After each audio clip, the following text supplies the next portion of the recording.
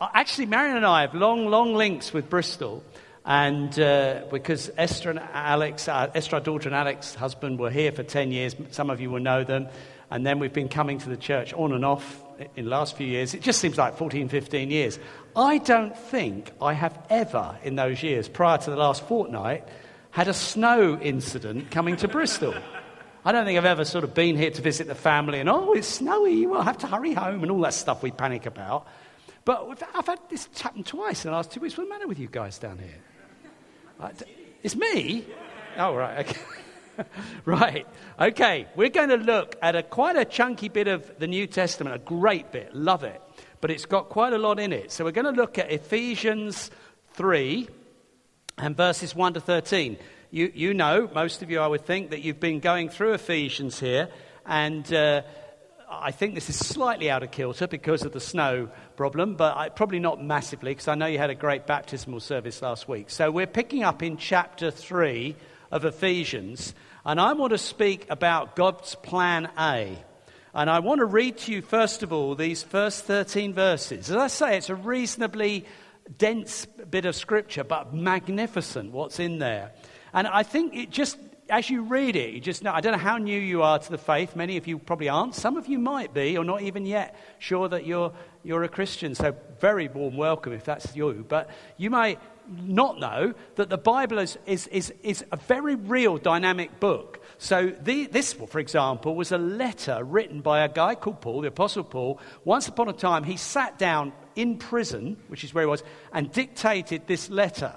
This is not like the works of Shakespeare or Jane Austen or something, worked through, thought reflectively through, or even when I do stuff like a blog or I am rewriting a little booklet, you go over it carefully. This is dynamic. This guy is dictating this to a church. And you sort of get it as you read it. And in it, there's massive truth and revelation. So it starts like this. Look at the first few. We'll start at chapter 3 at the beginning. For this reason, I, Paul, the prisoner of Christ Jesus, for the sake of you Gentiles, he suddenly seems to stop whatever he's going to say. That's the point. And he sort of goes off on one, but it's a glorious one. And it looks like as soon as he mentions the gospel of Jesus Christ and what Jesus has done, he just can't resist getting into that. And maybe he was going to say something about himself or what it was happening to him. Paul's not bothered about it in the end. Even though he's in prison, he can't resist writing about Jesus. And that's such a great example right from the start. So then he goes on to say, surely you have heard about the administration of God's grace that was given to me for you. That is the mystery made known to me by revelation, as I have already written briefly. In reading this, then, you will be able to understand my insight into the mystery of Christ, which was not made known to people in other generations, as it has now been revealed by the Spirit to God's holy apostles and prophets. This mystery is that through the gospel, the Gentiles are heirs together with Israel, members together of one body, and sharers together in the promise in Jesus Christ. I became a servant of this gospel by the gift of God's grace given to me through the working of his power. Although I am less than the least of all God's people, this grace was given to me to preach to the Gentiles the boundless riches of Christ, and to make plain to everyone the administration of this mystery, which for ages past was kept hidden in God, who created all things. His intent, God's intent, was that now, through the church, the manifold wisdom of God should be made known to the rulers and authorities in the heavenly realms, according to his eternal purpose that he accomplished in Christ Jesus our Lord. In him and through faith in him, we may approach God with freedom and confidence. I ask you, therefore, not to be discouraged because of my sufferings for you, which are for your glory. He sort of gets back to, I think, what he was going to write about. Don't be discouraged about the fact I'm in prison and I'm suffering, because it's all glorious, because it's all about this. And I think just that in itself is a great example, just to rest in it. What a man, so taken up with the gospel. So we've got to explore a little bit this morning why he gets so excited and why it should excite us. And I hope faith will come today, real faith for you personally and for what you are as a church and what you're here for with other believers in Bristol at this time in the 21st century, 2018. So we're going to ask the Holy Spirit's help. Now, I'm aware that some of this will be familiar to many of you, but I'm going to make an apology through, not really, an excuse, perhaps excuse it, through a quote from Dr. Martin Lloyd-Jones, a famous old theologian, who said, "There are some things which can never be said too often. They are so significant in and of themselves." And what we're looking at this morning is exactly that, something that cannot be said too often because it is so significant in and of itself. And Paul acknowledges, he's repeating himself, I don't know if you noticed it, even in this passage, in verse 3, he said, "Made known to me, thing I have already written briefly." He says, so I know you know, I know I've said this before, I know I've been saying this, I've been writing this, but you're going to hear it again. So that's my base for this morning, and I trust by God's help it will not be at all, if you like, boring or just repetitive, because it is such a magnificent subject. We're going to be looking at Jesus and his church. That's what we're going to look at for the next 30 minutes together. It isn't just Jesus, it is Jesus and his church, and Paul can't stop talking about that linked theme in this passage and really throughout most of his writings. And in a way, I would say it is what I would argue has absorbed my life in many ways. I'm not claiming in the same class as Paul, of course, but I would say originally I was a school teacher for 10 years and all the rest of it many years ago, and I'm in a few days' time, I'm 67, and there's a lifetime there, and I think my life has been shaped, honestly, by seeing something about Jesus Christ and his church. So this really is, like Paul, something very dear in my heart. And I hope to convey something of why it is so important. It is comforting, what we're going to look at. It's reassuring, it's stirring, it's exhilarating, it's humbling, it's challenging. And it's actually very important to even understand the world. I'll be as overstating it as that, which isn't really overstating it. Understanding what goes on in the world, what's behind it all, what's going on. We're looking at God's plan and God's plan A for history. Now, let's unpack a few of the terms. There's a word used 4 times in what I read to you, the word mystery. And we just need to get that, because when we think of mystery, we think of something that's a riddle or a puzzle, or like, who understands that? That's not really what is meant in the New Testament by it. Not in the same way. It's not the real meaning of the word. So a brief explanation is important. A mystery is something that was secret and hidden, and nobody got it. It was a hidden truth, but something which God knew and God was planning. And then there came a point when it became clear and obvious, and it's no longer that difficult to get, though it's amazing. It's now open. It's an open secret. So it's not like we're going to read this and think, oh yeah, well, it's a complete, what on earth's that all about? It's a mystery. No. It's a wonderful truth that was once secret. And what I want you to get, it's such a privilege to be alive now. In the broad sense, to be alive after Jesus. After Jesus had died and risen again, and the Holy Spirit sent, I am so grateful to God that I've been born in what we call the New Covenant age, the post, in AD, post-Christ, after Jesus had come.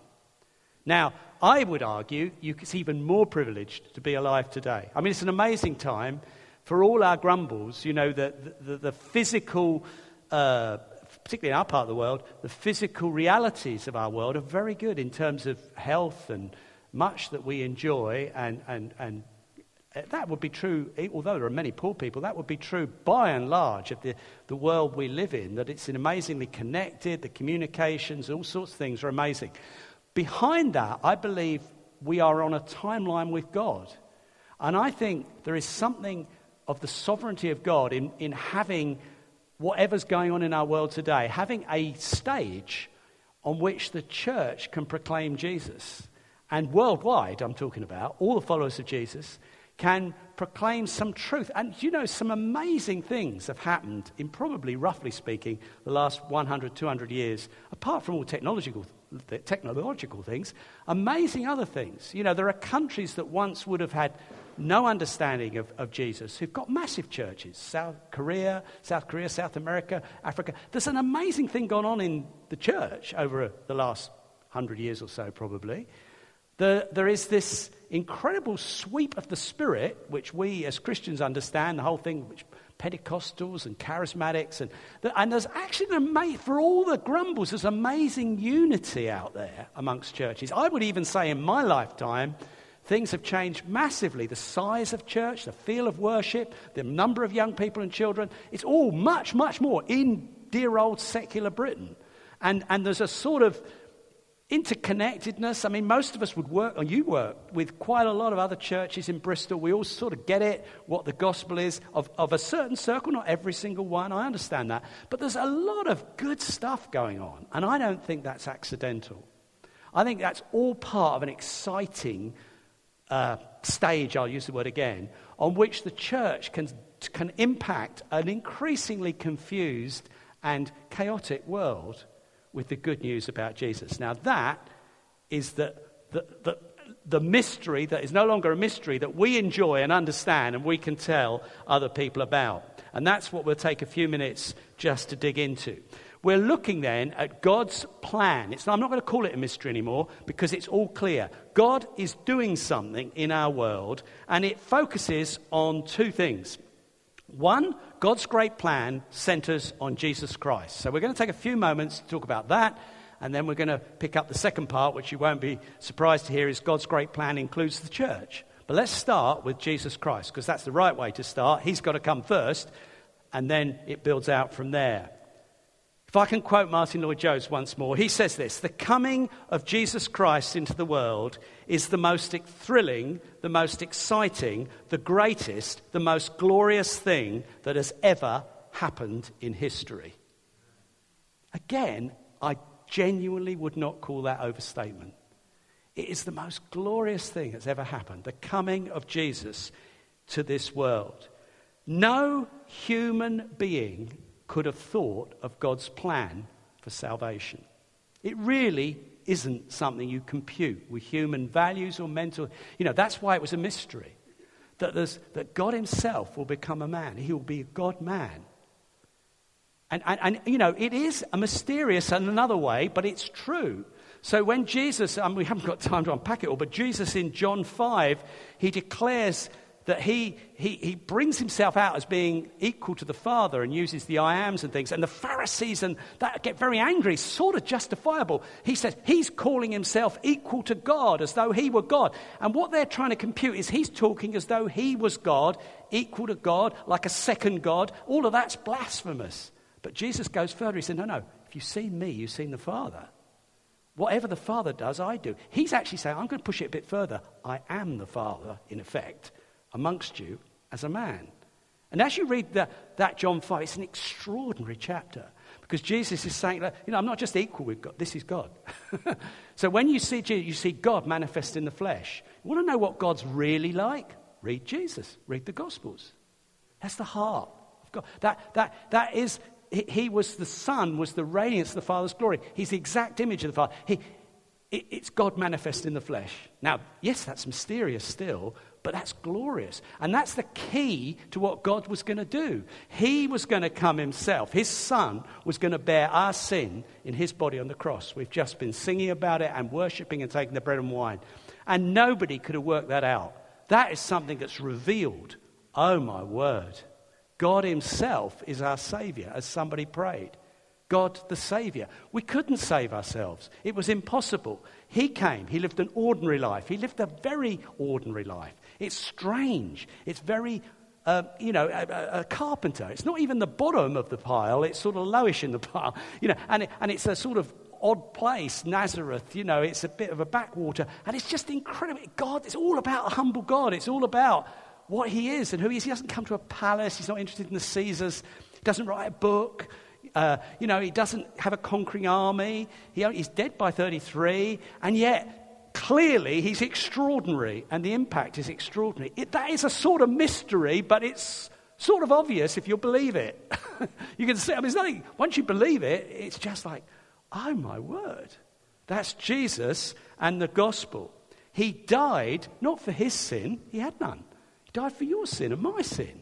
He bore our sins in his body on the cross.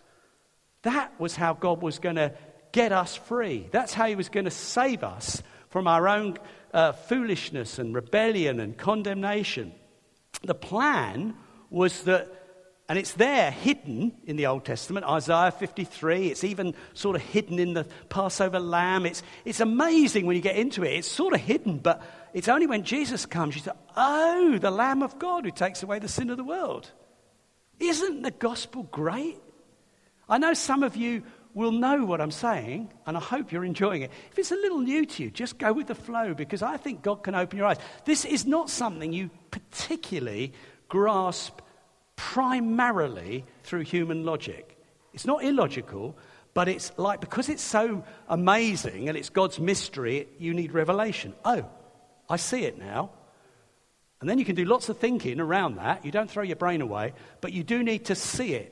I just pray, Lord, as I speak on this amazing subject, which I love, Lord, and clearly many around me will be filled with the same love. I pray, Lord, that you just open the eyes of any dear friends who haven't yet seen your glorious plan worked out through Jesus. Lord, do it by your Spirit in your love and grace. Amen. So we're, as Christians, how does it work? Our core job is what Paul summarizes in verse 8. He says, what I do is I preach to the Gentiles, that's basically I preach to anybody, the boundless riches of Christ. So the first and foremost thing we do as a church that should absorb our thinking, and I trust it does, is Jesus Christ. And we talk about his boundless riches. Now, people sometimes criticize Christians, I would say real Christians, it's not just us in this church, but people who really bang on about the gospel and Jesus, sort of alpha and all sorts of decent church. They sometimes criticize, say, well, why don't you do more for social action? Why don't you do more for political change? Why don't you go on about the state of the world and Putin and Trump and whatever? Well, I'm not against all that stuff, but to be honest, I'm never going to answer anything unless I start with Jesus. I don't just stay in a holy huddle. I believe the gospel will change lives, ultimately changes and impacts and changes communities and cultures and nations. And I think there's evidence in history of that happening repeatedly, including our own country.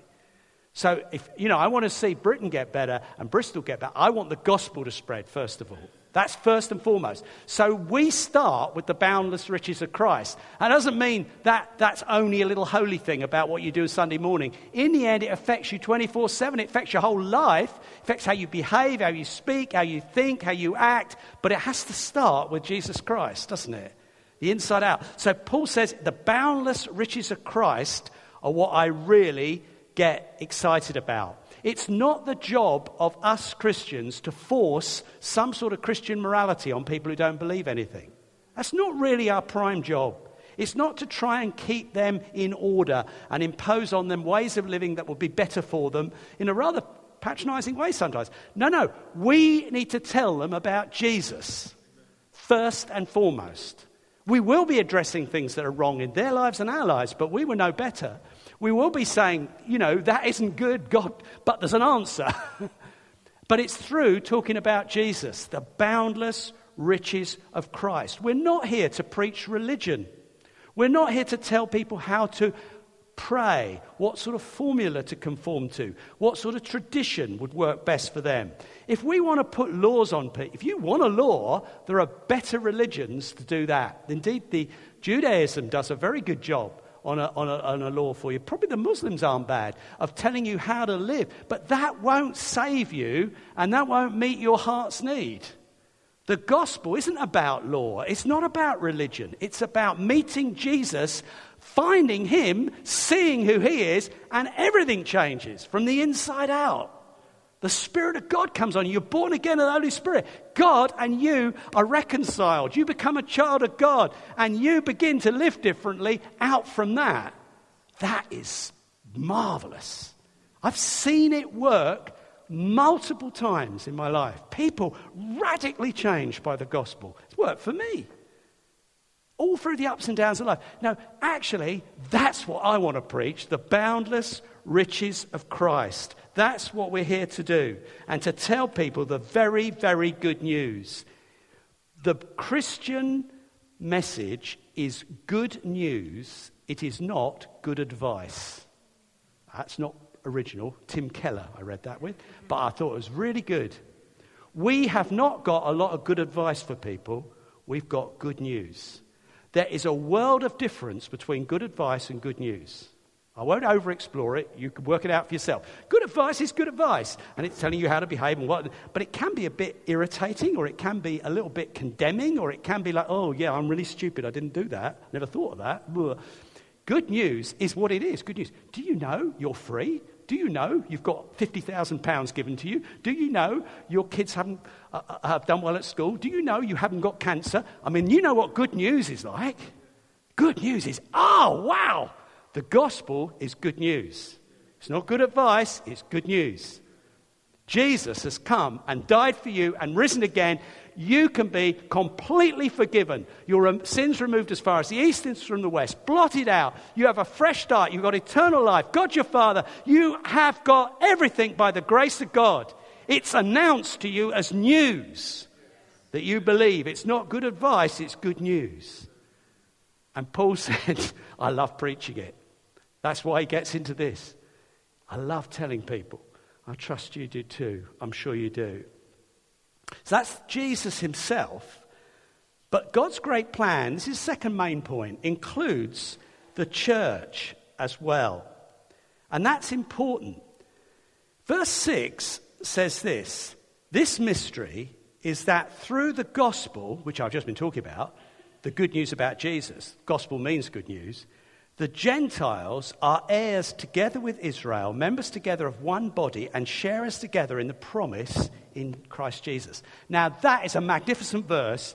In another setting, I could spend an hour unpacking that. I'm not boasting, like I could spend an hour. I'm telling you, I'd love to spend an hour, but we can't. But that is a brilliant summary of the glory of what's happened. Through the gospel, it's not just you personally get saved.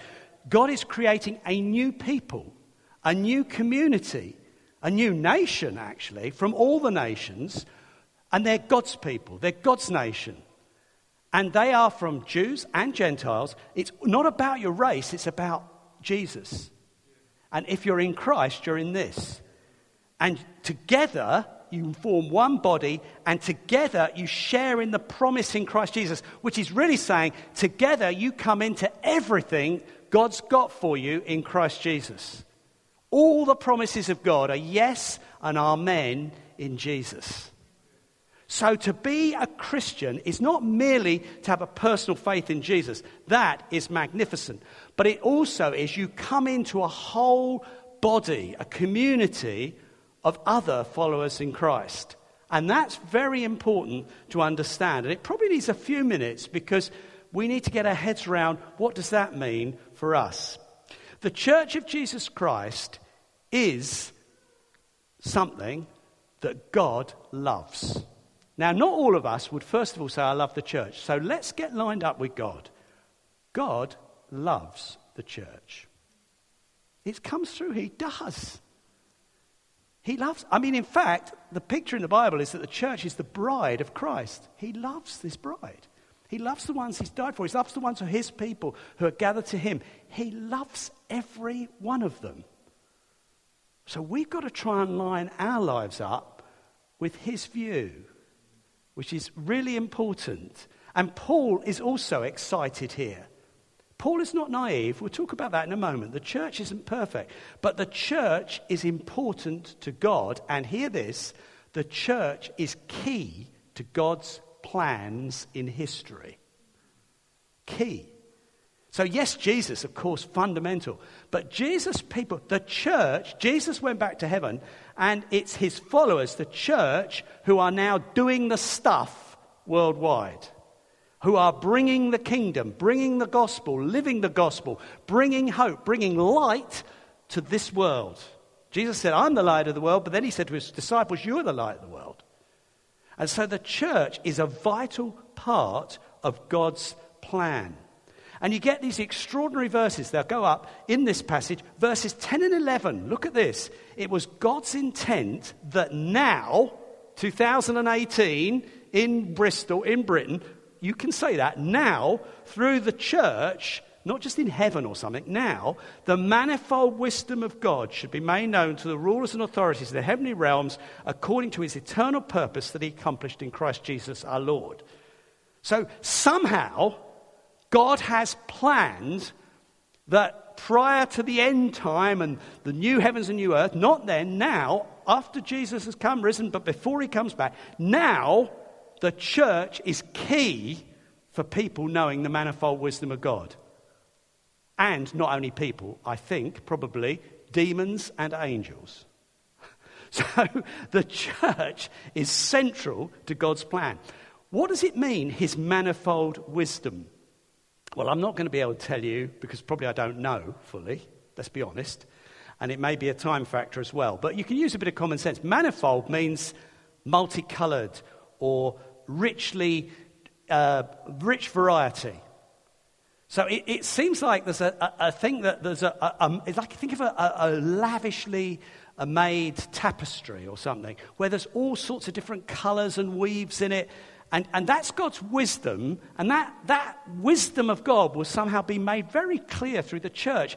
The church of Jesus Christ, of which we're only a little part, a few threads, but we are part, will display something by its multicoloured, multifaceted, beautiful complexity, demonstrating love and compassion and grace and forgiveness and failure and restoration. You know, the church is going to show something about God to the world and to the spiritual forces. And that's God's plan. That's not like, oh, that's a nice thing, way of looking at it. No, God's plan is that in this era we live in, through the church, he's getting all his wisdom out there to the world. That's quite a responsibility. And it's quite a privilege, isn't it? Little old you struggling through the snow, not sure whether you were wise to come. Well, here, let me tell you, if you just get this morning, you are very, very special to God if you're a part of his church. If you belong to Jesus, of course you belong to him, you're a child of God. That was what we said. But there's another dimension here.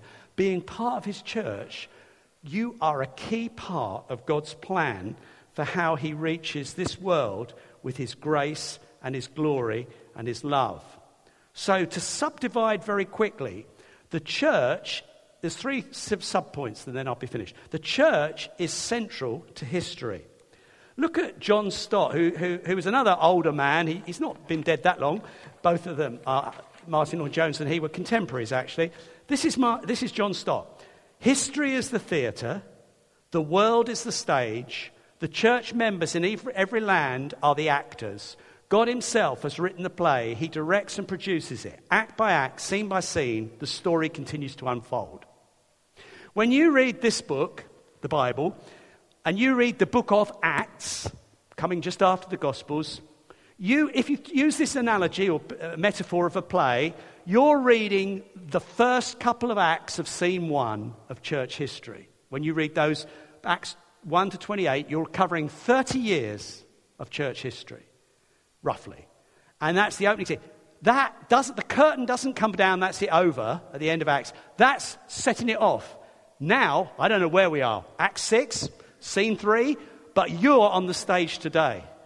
They were on the stage then, you're on the stage today. Same drama is still going on. Amen? Reaching the world. Now, I think, obviously, the wisdom of God, one bit's in the Bible, that's Acts. Why is that in the Bible, Revelation? I think it sets the tone for the rest of the play. Basically, it's the same story, so it'll have many similar storylines, worked out in different cultures and different generations, amazing miracles, gospel preached, setbacks, conflict, breakthroughs. You know, everything you read there, still going on. Amen? That's it. Same strategy, roughly. And they, in that 30 years, managed to go from 120 in the upper room, which is where you are in Acts 2, to churches planted all round what we would call the Eastern Mediterranean, round from Rome right round through Israel, obviously what's now Turkey, round through to North Africa, all in 30 years. Some of those churches were big by then, thousands of people, Ephesus and Corinth probably, and others, Rome. Well, I think God's saying, every 30 years, I expect that sort of impact. Fair enough. Why not? Every 30 years, every generation, 120 people filled with the Spirit can produce that. So surely not that was special. Well, I think the point often is made they weren't that special. Oh, you say, yeah, but we have problems. We're grumpy and weird. They were grumpy and weird. Have you read the book to Corinth? See what Corinthians are like? They're wacky and sinful. Paul, he's perfect. Well, he wasn't perfect. I mean, you find him having an argument with Barnabas. They had a bust-up, and they both went their own way. And then you've got him confronting Peter. I don't know who was right there, probably Paul. But actually, they had quite a set to, beginning of Galatians. I mean, the ordinariness of it is remarkable. It's a great God, not great people. And we've got the same Holy Spirit, the same gospel. Who knows what you can do in 30 years here in the southwest of England and Bristol? And you're bigger than 120. And you're not the only ones at the game. They're all around us. Praise God, there's good, healthy churches all around. I mean, come on, this is the same drama. And God's working it out in each generation, in each part of the world. It's a brilliant strategy for reaching the whole world. So that in one day, in that glorious final day, there will be people from every tribe and nation and tongue in heaven. And I don't think God's trying to keep people out of heaven. He's trying to get them in. Just read the parables. Read the one about the banquet maid, the banqueting, the wealthy lord. This is a parable. It's a story about Jesus. And he invites people to this banquet. And the ones he first invites say, we don't want to go, make excuse. So then he invites a wider circle. And it says, your room's not full yet. So he goes out into the highways and byways and compels people to come in virtually.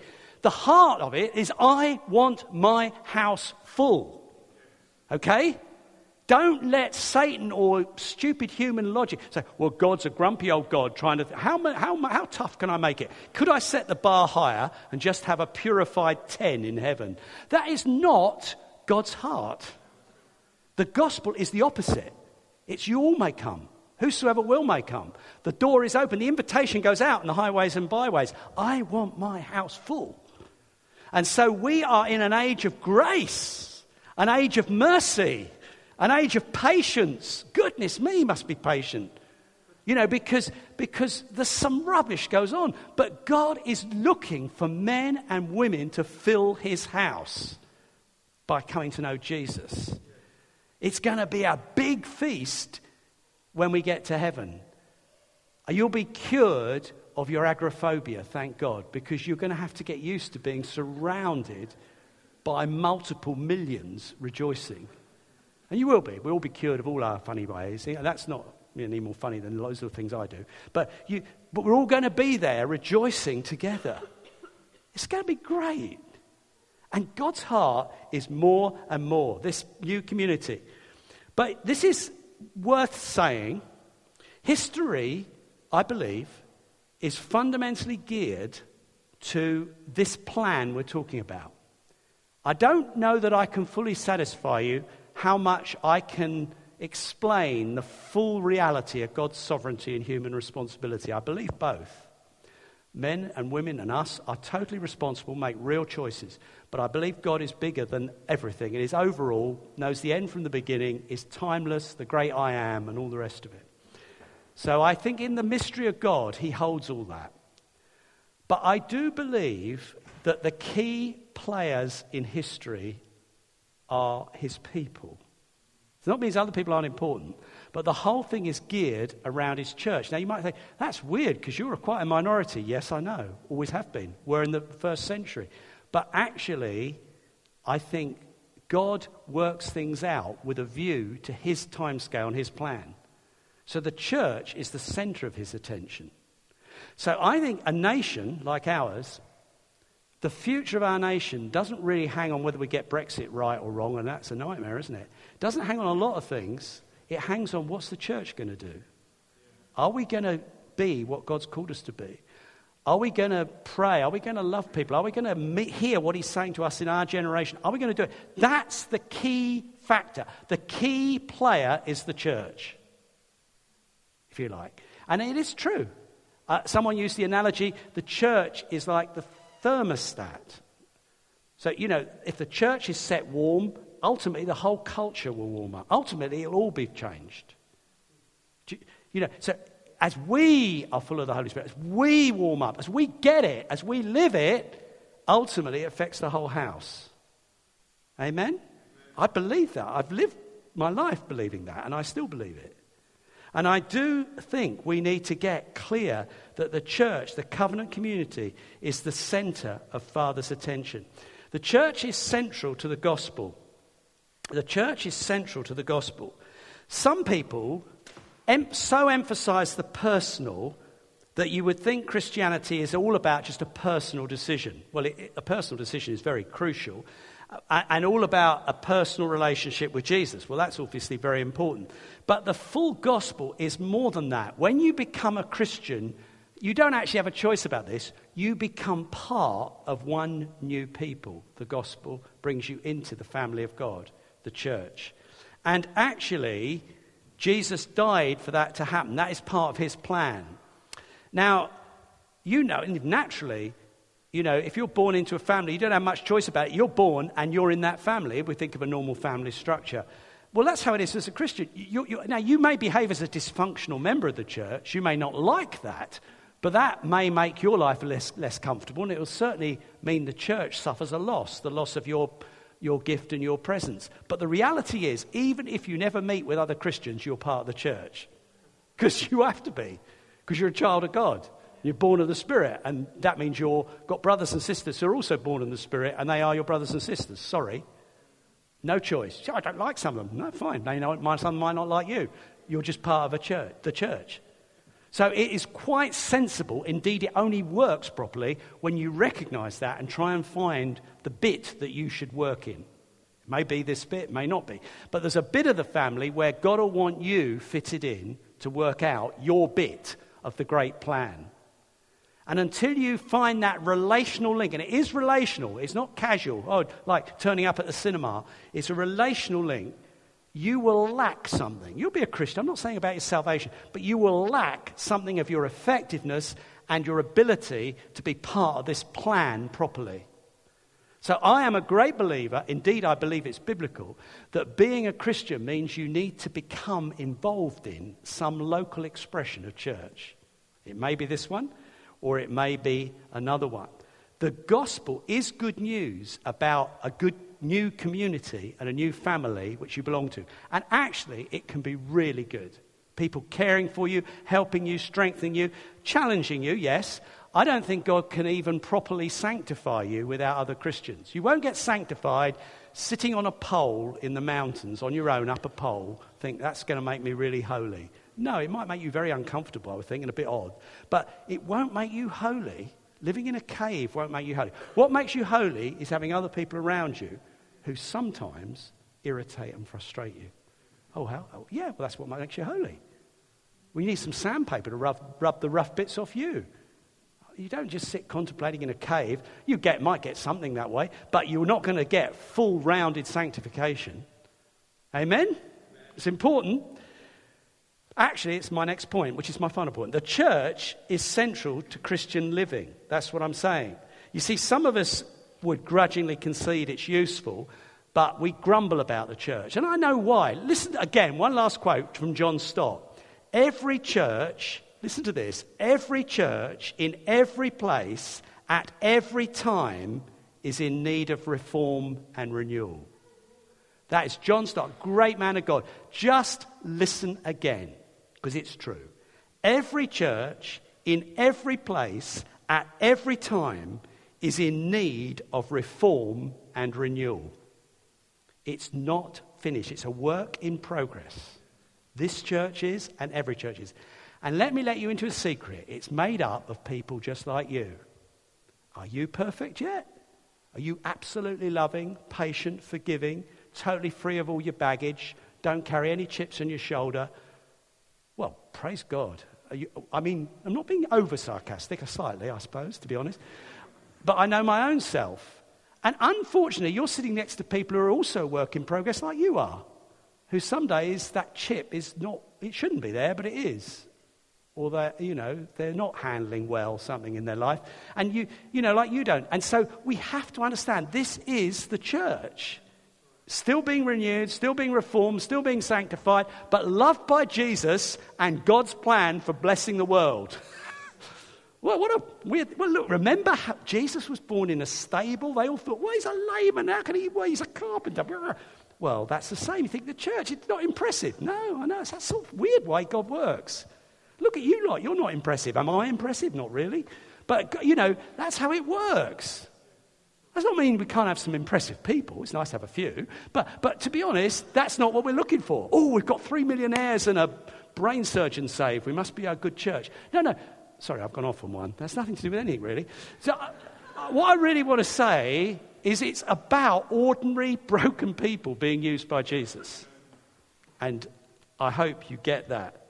Now, we aren't satisfied with those standards. Let's finish by being clear about this. I'm not satisfied, nor is Jesus, if the church has got ice-cold relationships, it's bitter rivalries, sort of ghetto mentality, bad relationships one to another, miserable faces, and all the rest of it. Those things, he's like, oh, that's it, we just put up with it. No, Jesus doesn't like that, nor do I, or you, I hope. And so we're always looking, God, help us to be what we are. We want to shine brightly. We want to be salt. We want to be light. We want to be more like you. We are a work in progress. We're not complacent, but we realize we're also not yet finished. We're not perfect, and we weren't chosen for our perfection. We were sinners, and we're saved by grace. And every one of us is that. And that's what the church is made up of. And as I've already referred, you don't have to read the New Testament that carefully to see they were not perfect. Many of the letters, not actually probably this one, Ephesians, many of the letters are only written because there were problems in some of the churches. You can find that out on several, Galatians, Corinthians, a few others. So actually, they weren't perfect either.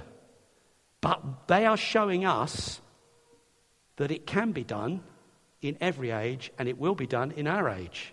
Amen? I doubt if you're as bad as Corinth. Don't think you are, really. Best I know of you. But come on. God can use the Christians in Corinth. He can use you in Bristol. Amen. Hallelujah. Hallelujah. All of us, one in Christ, following him with faith in him.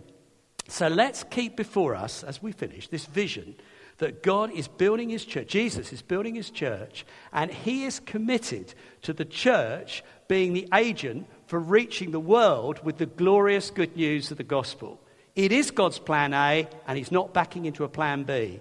He's going to keep doing it that way. So we should never give up seeing ourselves change from one degree of glory to another, worshipping him in an authentic and real and spirit-filled way, building real relationships, recovering from the battles and difficulties and troubles we have on the way, moving forward, reaching out with compassion to the people around us, showing them the love of God. We are the arms of Jesus. We're the body of Christ. How else are they going to know? And all of that is part of what we're doing, what you're doing here in Bristol. Don't rubbish the church. Don't withdraw from it. Don't back off from it. Press in and be part of God's great plan A for reaching this part of the world, and I would suspect a wider part of the world even, like most local churches do. So I want you to stand together as we finish. And I want you to pray in little mini groups, perhaps 2, 3, 4. Pray for this church, City Church. Pray, God, may we demonstrate your manifold wisdom. And you don't need to use those words. Display to the people around your heart, your love, your good news. Help us to be more and more missional, more and more effective in displaying, being what you called us to be. Use your own words. You're well able to do it. If you are a visitor and you don't feel comfortable praying together, please just acknowledge that and maybe just chat to them and say, hello, where do you come from? Be real. Don't say, I insist on praying about the manifold wisdom of God. No, if they're a visitor, just talk to them. But bless you, you might be a visitor quite happy to pray. Over to you, Ben. You might want to finish. Let's get praying for a moment, and then I'll ask Ben to finish up. Let's just pray for this church at this time in this city.